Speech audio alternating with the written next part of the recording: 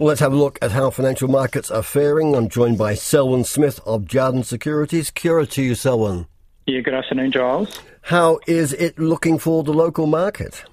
Well, that reasonably stiff southerly that's heading up the Dunedin Harbour has cooled the NZX slightly this morning. NZX down just 5 points to 11,910 as it sits at the moment.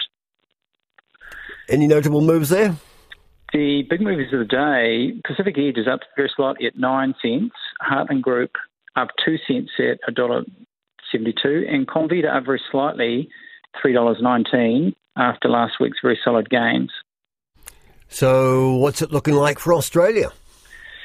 Aussie market's also down very slightly, largely on the back of some of the uncertainty around the Reserve Bank of Australia announcement due around 4:30 this afternoon our time. The miners are bucking the trend, however, gold miners in particular, in good support on opening with Lynas Rare Earth, Gold Road Resources and Evolution Mining, all up around 4% our time. Let's have a look at the currency. How's Kiwi going?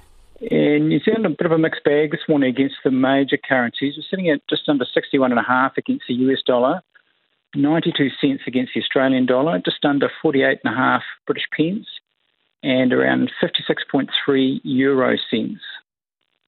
Which leaves us with interest rates, oil and gold.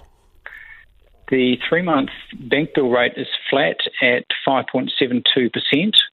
Oil is also quite flat at $75.80 US dollars an ounce, and gold up slightly at $1,921 US dollars an ounce. Thank you. That's Selwyn Smith from Jarden Securities. I'm not always sure that there's a direct link between the southern cold breeze of Dunedin on the NZX, but I'll take his word for it.